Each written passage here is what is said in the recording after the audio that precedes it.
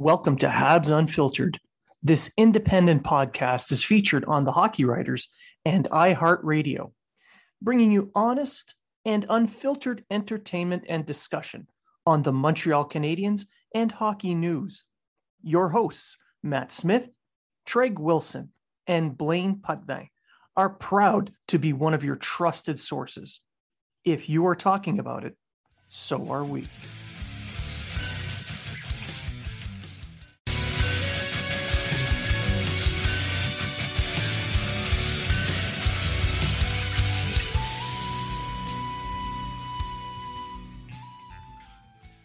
Welcome to Habs Unfiltered. This independent podcast is featured on the Hockey Writers and iHeartRadio, bringing you honest and unfiltered entertainment and discussion on the Montreal Canadiens and hockey news. Your hosts, Matt Smith, Treg Wilson, and Blaine Putney, are proud to be one of your trusted sources. If you are talking about it, so are we.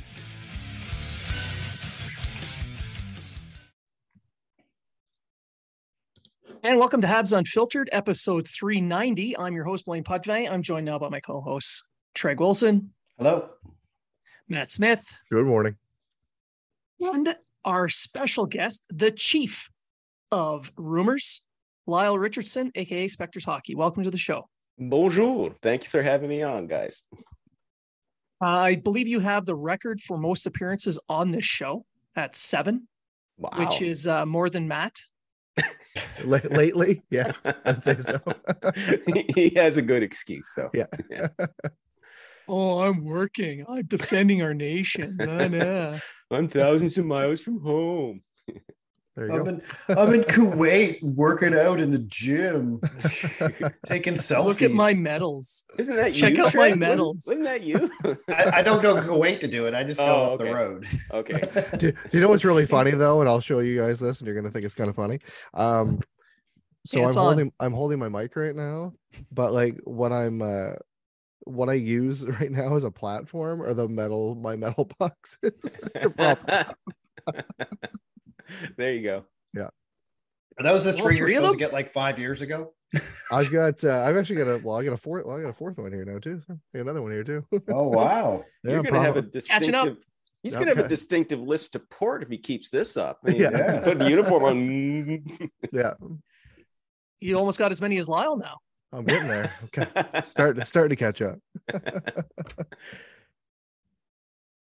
All right. So this is our first episode on Crier Media.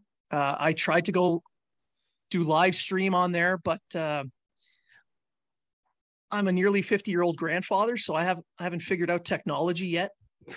Once I do, we'll do live. But in the meantime, we're just going to record, and then I'm going to upload it to all the different YouTube channels, so we can mess up as many times as we want, and then edit it. We never mess Now, up. What are you talking about? Yeah. Total professionals. Professionals, one and all. We know everything. Yes. Just ask us. We'll tell you. You know, at work, everything I do and say is correct all the time. You're a chief now. So, Exactly. Exactly. Your word is unquestioned now. Yes. There's God, and then there's the chief. Yes, exactly. Yeah. So, Steady. all right. Yeah. I didn't get my coffee mug yet, so once it's Oh. official, then There you go. Yes, exactly. yeah. So we'll mess up a few times. We'll try to edit them out, or we'll just leave everything in and goof around. But before we start, I want to point out a gigantic mess up that was made in our industry, and that is Vox Media dropping all the hockey channels on SB Nation. That was dirty. That was underhanded, and they screwed over a shitload of amazing people. They were screwing them over, guys, before they even laid them all off. These poor folks were making, peanuts for what they were doing, for the work they were pulling. I mean, editors were making $300 a month. Are you kidding me? For the hours that they were working. Contributing writers, if they were lucky, made $50 a month. Good God. I mean, and full disclosure, many, many years ago, I was approached if I wanted to, come under their banner until it's like, well, it all sounds good. What's the compensation? And then after I learned that, I very politely said thanks, but no thanks. I'll continue. Which really makes it, and the amount that they spend on these people, really, it's striking at the quality they've put out for literal pennies. Yeah. And yet somehow it wasn't profitable enough. And these are companies that weren't losing money. They're not losing any money at all. And a lot of these, well, they're called websites now, but I remember a lot of them when they were blogs, when they started up 15, 16, 17, some of them 20 years ago. I stumbled across, a lot of them during the great, lockout of 0405, when, that was one of the few good things that came out of that, was a lot of people got together online from different blogs, a lot of that I didn't even know existed, people who didn't even know I existed at the time online. And we just had that collective right away. That was that collective sense of community. And I got to know a lot of good people over the years because of it. For a time, I was able to share their work on my site as well, linking to it and promoting it, especially writers that I thought were really deserving of it. Some of them went on to bigger and better things, not necessarily because I gave them the Spectres hockey nudge, but at least, I was more than happy to just say, hey, here's what so-and-so is writing about this, about that. And to see that happen yesterday was, that was just a collective gut punch that has just rippled through social media since. Yeah, I know. I was just gonna say, I know with us at the Hockey Writers, we go on a per click thing, and I mean, to make $50, we'd have to literally write nothing, and you know what I mean? Because if you write a good enough story, you're going to get clicks. Yeah. Farther down the road. And like Blaine and I try to promote each other in our articles by linking to different articles that we write. But like I know guys like Matt Drake, Scott Malta, who did Locked On Habs, Matt Drake, who wrote for Habs Eyes on the Prize and stuff like that. Yes. They're gut wrenched like this from what I see them tweet on the thing. And I mean, I reached out to Matt and said, hey man, maybe, you need something. I said, I told him, get a hold of the Hockey Writers. They're always looking for more, writers and stuff like that. And a lot of people don't know what they're going to do. Like, I mean, as little as that income was, they still relied on it on a monthly basis. So, and they were pursuing their dream, and I've been freelancing full time for, this is my 17th season. I know what it feels like to be laid off, to be let go. It's happened to me several times. Fortunately, a couple of the places that laid me off hired me back. It was never about the quality of my work. It was never about butting heads with the editors or anything like that, because I just don't do that. You establish a good rapport, you put out good work. It was never about the quality. It was always about budget cuts. And, it sucks. And there were a couple of times over these past 17 years where, I was just in this exact same position that these good folks who've been let go at the SB Nation family, where you don't know what you're going to do, where you think is this coming to an end? Does this mean my writing career is over? For me, that happened a couple of times. Fortunately, I landed on my feet, thank goodness. But I really hope that for a lot of these folks that they'll be able to, but the sad thing is there probably will be some that this is going to be the end of the line for them. And that is such a shame. It is really a shame. When you consider that, you look at the names that have come out, especially Habs Eyes on the Prize. We're a Canadians centric podcast. So we know these people, we follow these people, they follow us. We discuss things back and forth, and you see the names that have come out of Habs Eyes on the Prize, like Andrew Berkshire and Mark Dumont. Like there's names who have established themselves through that blog, that website. That was their launch pad. Got paid. That was their launch pad. You got paid nothing, but it opened doors. Yeah. Good work will do it. Yeah. Good work will eventually pay off down the road for you. But for a lot of these folks, it's going to be gone. And I some might continue on perhaps as their own site, maybe, set themselves up as their own site, and kind of like what I do with mine. to get their work out there, and maybe they can get some freelance gigs around there. I know Dan Kingerski, who runs National Hockey Now, he's put it out on Twitter yesterday, letting folks know, listen, if you've been part of this, let me know. DM me, let me know. We'll see what we can do for you, because they're hiring. So, maybe some other places will, some of the, other established media or whatever. I don't know if there's any other ones. I mean, maybe, like the hockey writers, of course, obviously, maybe there's some other ones, but at the end of the day, though, it's going to be tough. And all I can do is I feel for these folks. You believe me, you have my sympathy. I know sympathy is not something you want or need right now. And I wish I was in a position where I could say, hey, get a hold of me. Unfortunately, like I said, I'm a one-man band at Specters Hockey. I can't afford to bring people on. But, if I can do anything, if I can maybe put in a reference or something, I'll certainly try, and hopefully these folks can all land on their feet and continue doing what they love to do. The other issue is too, though, like, especially with the Montreal, I know at the Hockey Writers, we have 5 writers that write for Montreal now, and we're trying to leap over each other to put articles out. Like, we have a little thing. We say, hey, I'm going to write this. I'm going to write this. Like, for instance, Blaine and I had an idea to write about Ylonen. Mm-hmm. Both of us. And I was like, oh, sorry, Blaine. And Blaine's like, oh, okay, that's, you know what I mean? Like, it's kind of, when you get too many people into one, how much content are you going to get out if you're fighting with 5, 6, 7 other people to get that content out? So now they're trying to jump into other people's organizations where they don't have a foothold, and you already have a core group in certain teams.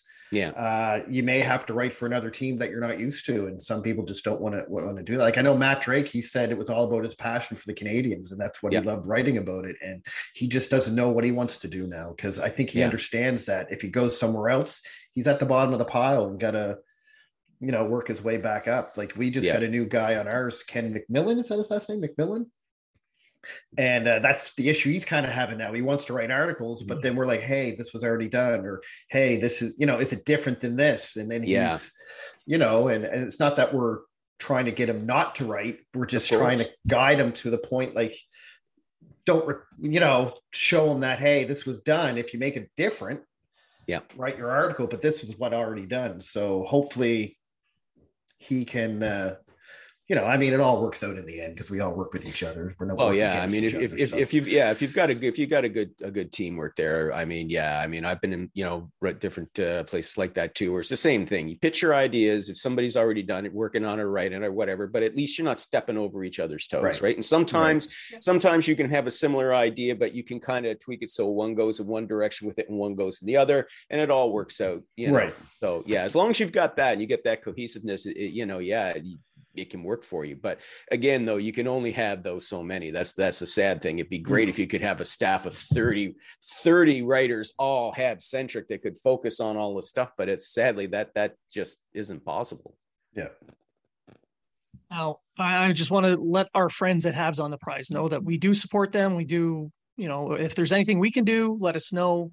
We can't do much, but we'll try. Exactly. So we're sorry. There's not much more we can say. Yeah. I know it's a somber way to start the show, but I felt it had to get out there. It did. Yep. And unfortunately, I still have to keep making money. So I have to transition to a commercial. No Name Hockey. No Name Hockey is the source for custom-made hockey equipment and sticks. You want any kind of hockey stick, they will make it for you. Use the code HABS10 and save 10% on your purchases for any custom-made hockey equipment. Affordable and really good looking. It made me look pretty good on the ice. Not my skating or my shooting, but I look good doing it.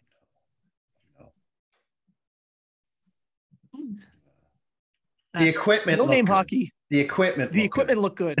That's No Name Hockey, code HABS10. All right. So to actual hockey stuff now. Hooray. This just a couple of days ago, there was a bit of I think it was a hockey game. It might have been something worse. I'm not sure. Maybe a fight, a UFC match. It ended up with Matheson being the only one getting supplemental discipline, and he got $5,000 for interference. Now, that's the maximum they can fine him for. Thankfully, he didn't say anything about the officiating, because that would have been $25,000, which only just if proves you're a coach. Only if you're a coach. That's right. Yeah. Which just proves the NHL's goal isn't, player safety. It's about saving face. You talk about everybody always bitches about officiating, and I know that a lot of them it's a tough job, it's a tough gig. You're never going to please everybody. I get that, but I've made this observation before. I mean, it just seems in recent years that each passing season it just seems to get worse and worse and worse. And it's not every official, obviously. I mean, there are some games that quite obviously are better called than others, but boy, that Habs Panthers game was that was close to a bloody free for all. I mean, right off the bat. I mean, Matheson. I mean, sorry, that hit. I mean, yeah, it was interference, classed as interference. Technically, it was interference, but that wasn't on. That wasn't on. That was deserved. That fine was deserved. Oh, big time. Oh, big yeah. time. Big time. I don't know what he was thinking about that, because I mean, it's first of all, it's Eric Stahl. Eric Stahl is not going to go and wallpaper you in like that and like that. It's freaking Eric Stahl. Come on. But just, yeah, it just got out of hand. So of course he had to pay his dues on the ice as well. And I had no issue with that, since the refs weren't going to do anything about that. Yeah, I believe it was Tkachuk who he tangled with. Yeah. I don't fault Tkachuk for that. I'm not a big fan of Matthew Tkachuk, but in that instance, I was like, no, yep, that was the thing to do. I don't know what Giovanni was thinking going after Jack-Eye. That was madness. I think that was the one that really sparked everything. Honestly, like, I guess the Matheson hit was an obvious penalty, and it was dirty at the end of the day, and he got fined for it.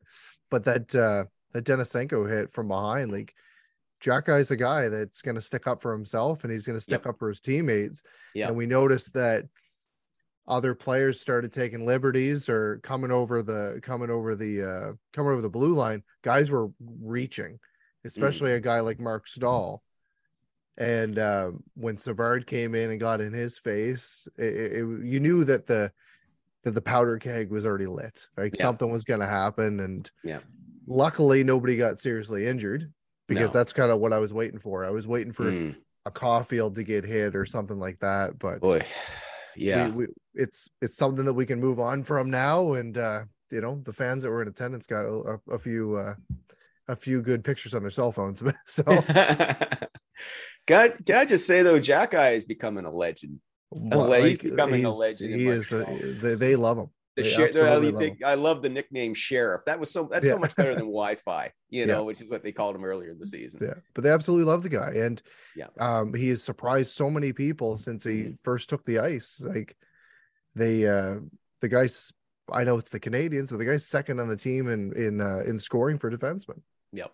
And he can play. It's not just about, he's got, fists like cured hams and he can, beat the snot out of people. No, he can actually play. He's got a deceptively quick shot from the point. He can play physical, but I don't see him like playing dirty. I mean, he's made the odd mistake, but he's young. A lot of them are young. They're making mistakes, but he learns from them, and he's garnering regular ice time. And he plays with an energy and an enthusiasm that I think is very important for a rebuilding club. Absolutely. He's definitely a piece moving forward. Yeah. He's not going anywhere.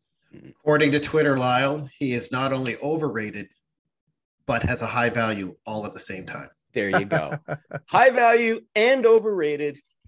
That's exactly where you want to be. Yeah. There you It's are. the perfect hockey player right there. He's in the sweet spot. He's in the zone right there. I read that and I was like, that doesn't even make any sense. It wasn't two people either. But that wasn't two people saying that. It was one guy. One guy. In one sentence, in the exact same sentence. He goes, I love Jack-Eye, but he's the most overrated Hab right now. We need to trade him while his value is high. What? I'm shocked that so many of these armchair Twitter GMs don't have full-time jobs in the National Hockey League, because they're obviously freaking geniuses. Oh, he got roasted in Double Down, and the Double Down wasn't any good better. So I don't know. I mean, this is a guy that he's leading the league in rookie goal scoring for defense. Yes. Yeah. He's 11th in the NHL in hits. Mm-hmm. He's a calculated physical player. He brings intimidation to the game and defend and protects his teammates, which allows them to play a little bit more open. Yeah. And the fucker can skate. Yes, he can. Yes, hey, Montreal hasn't a player like this since I'm going to go Nick Delorier, maybe. In terms of better, but Delorier didn't have the talent. Delorier didn't have the skill then. So I don't know how far back we can go to say that Montreal had a talented guy who's not afraid to drop the gloves and protect the other players. Like how Souray? Maybe on defense. Maybe. And then Souray stopped when he broke his hand. Yeah. So So I would say, but you could probably say, maybe, that would be good. And you're going back to the 90s. Yeah. I would not go back to the 70s and 80s and say Larry Robinson, because it's just not the same thing. But Larry was the same way though. He would stick up for his he was just Big Bird. That's all. But I think people like that just look at the fights. They look at the penalty minutes and go, "Oh, we don't need a guy like this. Yeah, he might have a few points, but all he is a fighter. But he's not. And he's learning to pick and choose when to fight. I've noticed too. Like, very smart. Yeah. So. And I mean, when he had his first major tangle with Zach Cashin, the thing that struck me in that one, he just he went right at Cashin before Cashin even had a chance to set up. I mean, okay, we know you're going to drop him. It's just, you want to go. Yep. And it was just, as soon as the words "you want to go" were out of the mouth, down with the gloves, and he was on Cashin just like that.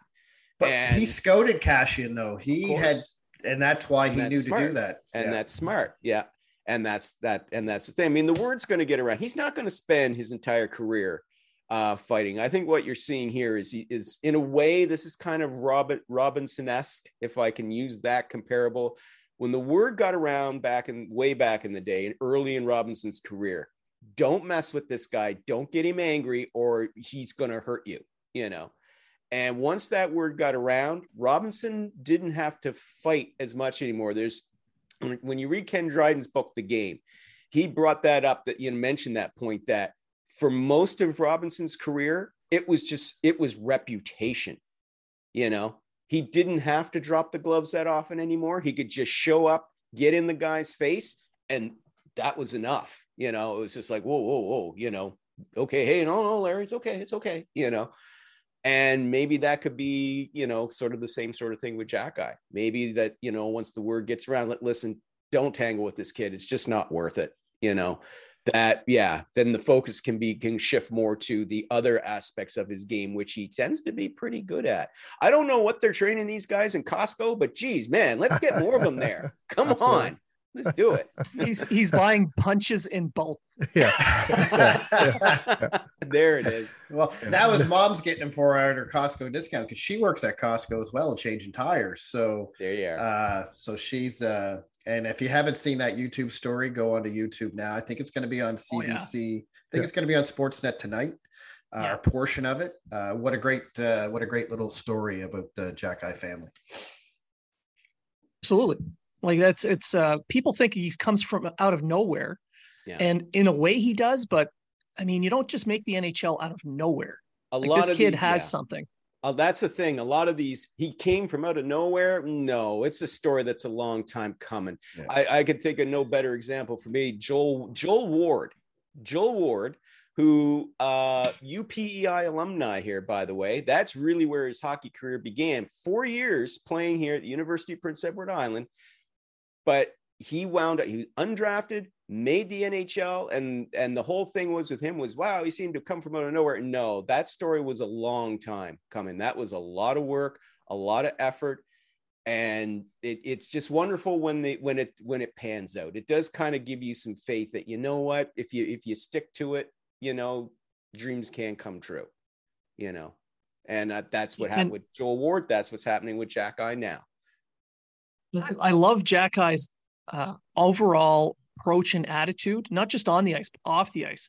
He is unafraid. The comments he made after that game against Florida, calling out Radko Gudas, their toughest guy, who didn't fight at all, even though he was called out. Yeah. But he took that cross check though. Like he's probably still God, limping pretty bad about that. Yeah, so. those fractured shoulder blades take a long time to recover from. Yeah. For me, it was shot by a sniper. It was Doc laying the hit on him and then standing over him. That's what I liked. Oh, that was good. Yeah.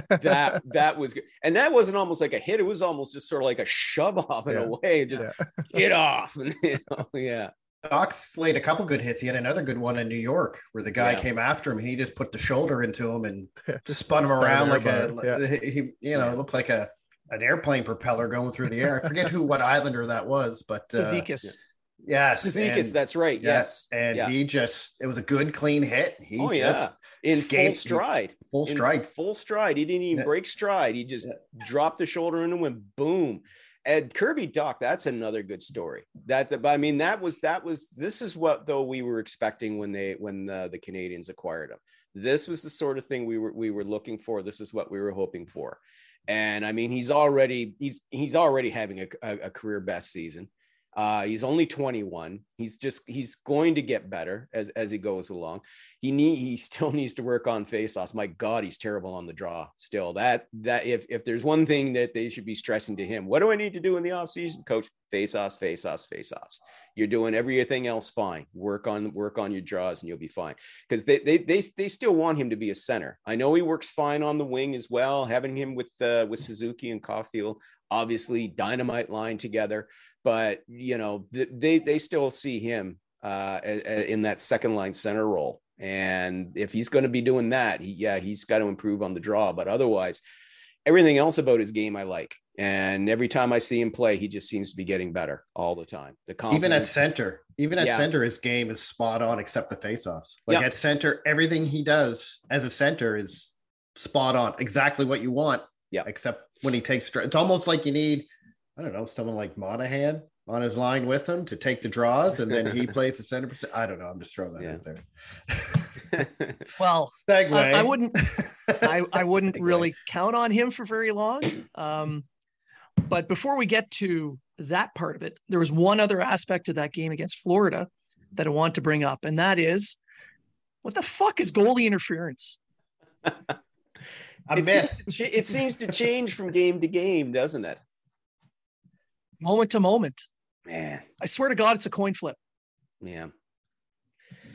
NHL, the NHL officiating, they really need to do something here in the off season, and really maybe they start needing to have some camps or something. I don't know, but I thought that this was something that was going to be addressed. I mean, God, 5 years ago when Gary Bettman had to weigh in on that whole Pavelski thing in the playoffs, because when your commissioner is saying that was an embarrassment and that he's embarrassed for what happened, you would have thought that would have brought about some change, but it really doesn't seem to be. It just seems to be getting worse.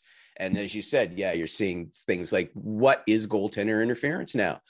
It seems like if you accidentally nudge the guy a little bit unintentionally, it's goaltender interference. But if you steamroller him or whatever, or you block his attempt to try to get back into the crease, that's all of a sudden, no, good goal. What are you watching? What are you watching? If the player is standing the opposing forward is standing in the crease, preventing the goaltender from getting back into the crease, that's goaltender interference. According to the league, didn't matter because he wouldn't have made the save anyway. He also never had the opportunity to make the save either. Yes, which is the whole point of goaltender interference. The easiest way to fix this is any type of contact with the goalie while in the crease is automatic goalie interference. Well, some people were talking about bringing in the crease violation, like what international hockey does. Yeah, but then but you got to be careful with that, because then we got that slippery slope going back to 25 years ago, where it was, if you had a toe in the crease, the goal was disallowed. But that's not what I'm saying. What I'm saying is any contact with the goaltender while in the crease. You can still have a toe in the crease as long as you're not contacting. But what kind of contact though? Because then you get into, but what if his own defenseman knocks, what if the goalie's defenseman knocks the player in? Is that goaltender interference at any kind? What if it's, what is deliberate? What is accidental? I mean, are you going to call goaltender interference if Connor McDavid just accidentally nudges your goaltender, but not enough to the point where you throw him off that he could have prevented the game-winning goal in the Stanley Cup final? I mean, yeah. How about all these failed Michigan attempts where the guy just comes across and hits him in the face with a stick? All right. Coming from a lacrosse goaltender. If you're pushed in by the defenseman, sure. That's a reviewable call. Say, okay, no, whatever. But any other type of contact, accidental or not, blow the whistle, have a face-off, away you go. It's not even a penalty. It doesn't even have to be a penalty. Doesn't even have to be a penalty. Yeah. Just blow the whistle, have a face, no goal, blow the whistle, have a face-off, off you go. Don't even have to put the face-off outside. Leave it right there. Like just to keep the guys from standing in the goddamn crease like that. With Tkachuk literally in the crease, with his back turned to the goalie, blocking the entire blue paint. Yeah. Even if they have some kind of magical way of knowing if a save could have been made or not, he blocked his way back. Exactly. That was I guarantee tonight in Hockey Day in Canada, we're going to see a goal exactly like that get called back. Mm-hmm. Against the Leafs. Yeah. Yes. The Leafs will get the call. Yeah. Now. Let's not go there. That's the one thing I don't like. I don't like it. It's a conspiracy against the Habs. They're for the Leafs. It's they favor this team over the other team. It's like now you're going into old 1970s Don Cherry territory. Let's not go there. They just all suck. Well, I mean, and the reason they suck is there's no accountability for refereeing. Yeah. There's none. There's no accountability. Yeah. Like there's no, like I know in football and every other one, if you're not good in baseball umpires, if you don't do playoff games, you don't do this, there's an evaluation. You get evaluated. You keep messing up, less games, you know what I mean? You lose money because guys, if I can interrupt you just for a second here.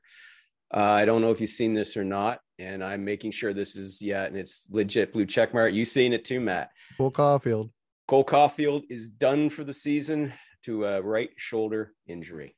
Oh, Chris Johnston reporting. Yeah. RDS just put that out too. Yeah, here we go. Yeah. He needs a surgery. I haven't even swore yet. Yeah, and now NHL.com reporting it as well. Yeah. There it is. So, for folks who wanted the tank, there you go. Yeah, there's that's not the way. No, I don't recall seeing him. Look like he was injured in the Florida game. No. Then so far there's no details yet as well. I'm sure we'll find out later today. It'll be all over everything. This really sucks though, man. This kid was on his way to being the first 40 goal scorer in a season since Vinny Domfus back in the mid 90s, for God's sake. Yeah. Montreal's got that curse. They really do. It happened with Pacioretty multiple times. Right? I don't know what it is. It's just a lot of injuries though to them this year. I mean, they've still been again, they're still a better team this year, despite all the injuries, than they were a year ago when it was such a dog's dinner. Yeah. But it seems that it's the guys that are just starting to get going as well. Like Armia was finally starting to pick it up. Drouin was starting to pick it up. Evans was starting to pick it up. Yeah. You feel bad for Gallagher every time he gets injured because he's the guy's just Slavkovsky. I mean, I know Slav's been up and down a bit and all that, but I mean, he's just been finding his way in the North American game, and patience is required. Yeah. And then he's thankfully it doesn't require surgery. Caulfield's requires surgery. Yeah. It's season ending. Well, like I said, hopefully he'll be able to come back and be full strength again next season. Absolutely. Even Sean Monahan. He's still fifth. He's still fifth on the team in points. 17 points in 25 games before he got hurt. Yeah. I think that says a lot to Martin St. Louis coaching as well. Yep. This was a throwaway contract, so they can get Kadri. So Caulfield, it says it's a right shoulder surgery that's required. So I can't recall seeing anything. And if that's he was able to play the rest of the game. Yeah. So maybe some kind of a minuscule tear, a shoulder debridement, maybe.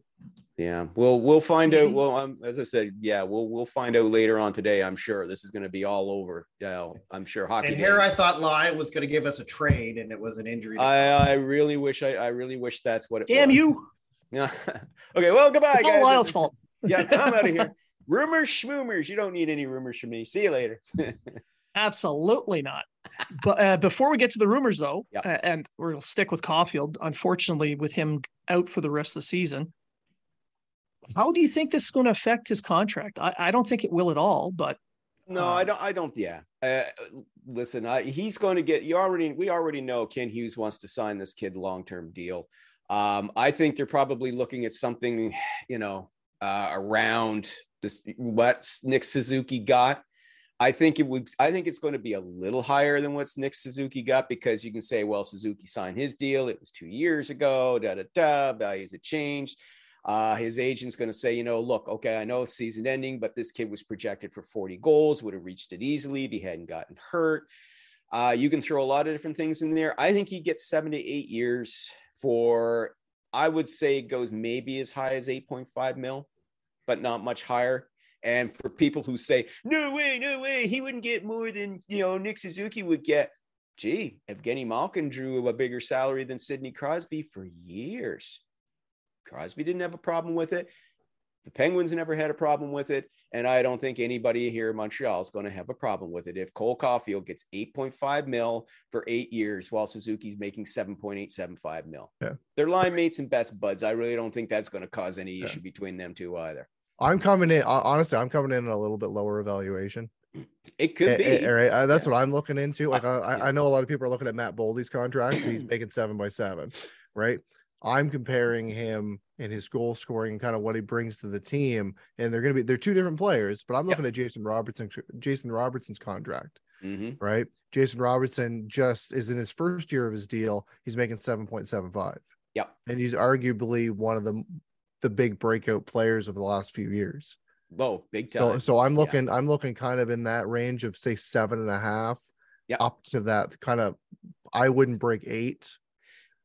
It wouldn't surprise me if it broke 8, Matt, but to your point though, I think that's an excellent comparable. And the one thing we all have to remember here, and listen, God love Marc Bergevin, but I'm so happy that we have a former player agent in Ken Hughes doing these negotiations. I agree. Because those two, he'll be able to sit across from Caulfield's agent, and they should be able to work this thing out without any kind of real drama going on here. Yeah. Because Ken Hughes, I mean, Patrice Bergeron's agent, for God's sake, or former agent. He was an agent to a lot of notable players. He knows all the ins and outs. He knows what the comparables are going to be. So, yeah, I mean, I wouldn't be surprised if it came in at, say, 7.8, same comparable, but I could see it being a little above, going maybe up to 8.5. Right. I'll even throw in another comparable. Starting next year, Tage Thompson. Oh my Lord! Right, yeah. He's making just over 7.1. 7.1. Yeah. Right. And he's locked in. He's locked in for a 7-year deal. Yep.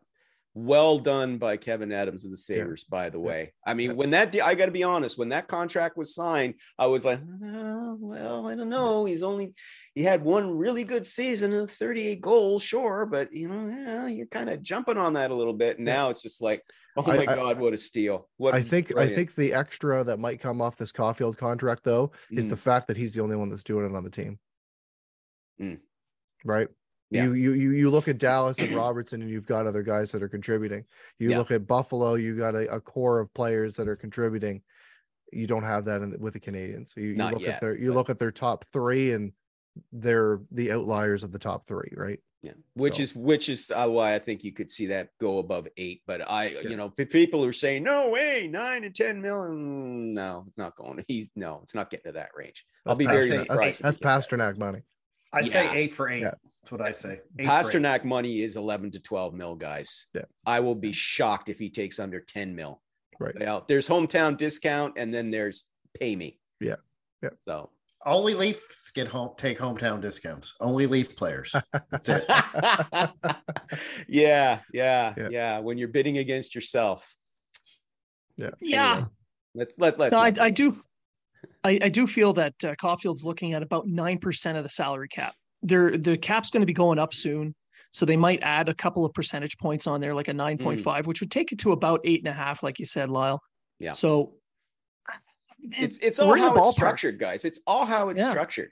He gets the money toward the you know, this latter half of the deal, which I suspect is the way it's going to get structured, you know, where it averages out to be, let's say 8.25 mil, but he's going to be pulling in 10 mil, you know, or 11 mil, you know, in the final years of the deal, when you expect him to be in his prime and deserving of that kind of money. It's still going to end up being an excellent value contract, just like Nick Suzuki's is an excellent value contract. Yeah. Not according to some people. Oh, for God's sake. Stop it, Treg. Stop it. Stay off social media. It's not the real world. I'm talking to the some it is. For some it is. All right. So we got a lot of stuff to cover yet. So I think what we'll do is we'll take a break here. We'll make this part 1, and then we're going to have a part 2 that'll come out following this episode. So for those who are watching and listening, just stick around and we will be right back. Do, Did, Will, the Story of People podcast is now available on the Crier Media Network. The first 5 episodes are here and feature some incredible guests that fit into one or all 3 of those categories. Ready? Tara Sloan from the San Jose Sharks Undercurrent podcast at NBC Sports. Marianne Iveson from Iveson Voice and the Let's Take This Outside podcast to talk about the world of outdoors as well as voiceover land. Ariana Hunsicker, future Canadian Paralympic swimmer, already winning tons of awards for this country. Scott McGregor from the Hot Wallet podcast to dumb down the world of crypto, Bitcoin, and NFTs so you don't have to. And Jackie Holowati from Climate Pledge Arena in Seattle, Washington, the first net zero carbon certified arena on the planet. Wherever you get your pods, wherever you watch your pods, and on the Crier Media Network. I'm Matt Kundle, host of the Sound Off Podcast, the show about podcast and broadcast. Since 2016, we've been speaking with amazing people who have populated your ears for decades. Legendary broadcasters, research wizards, talent experts, podcasters, voice talent. Almost 400 stories, all for free. Subscribe or follow the Sound Off Podcast on Apple Podcasts, Spotify, Amazon Music, or at soundoffpodcast.com.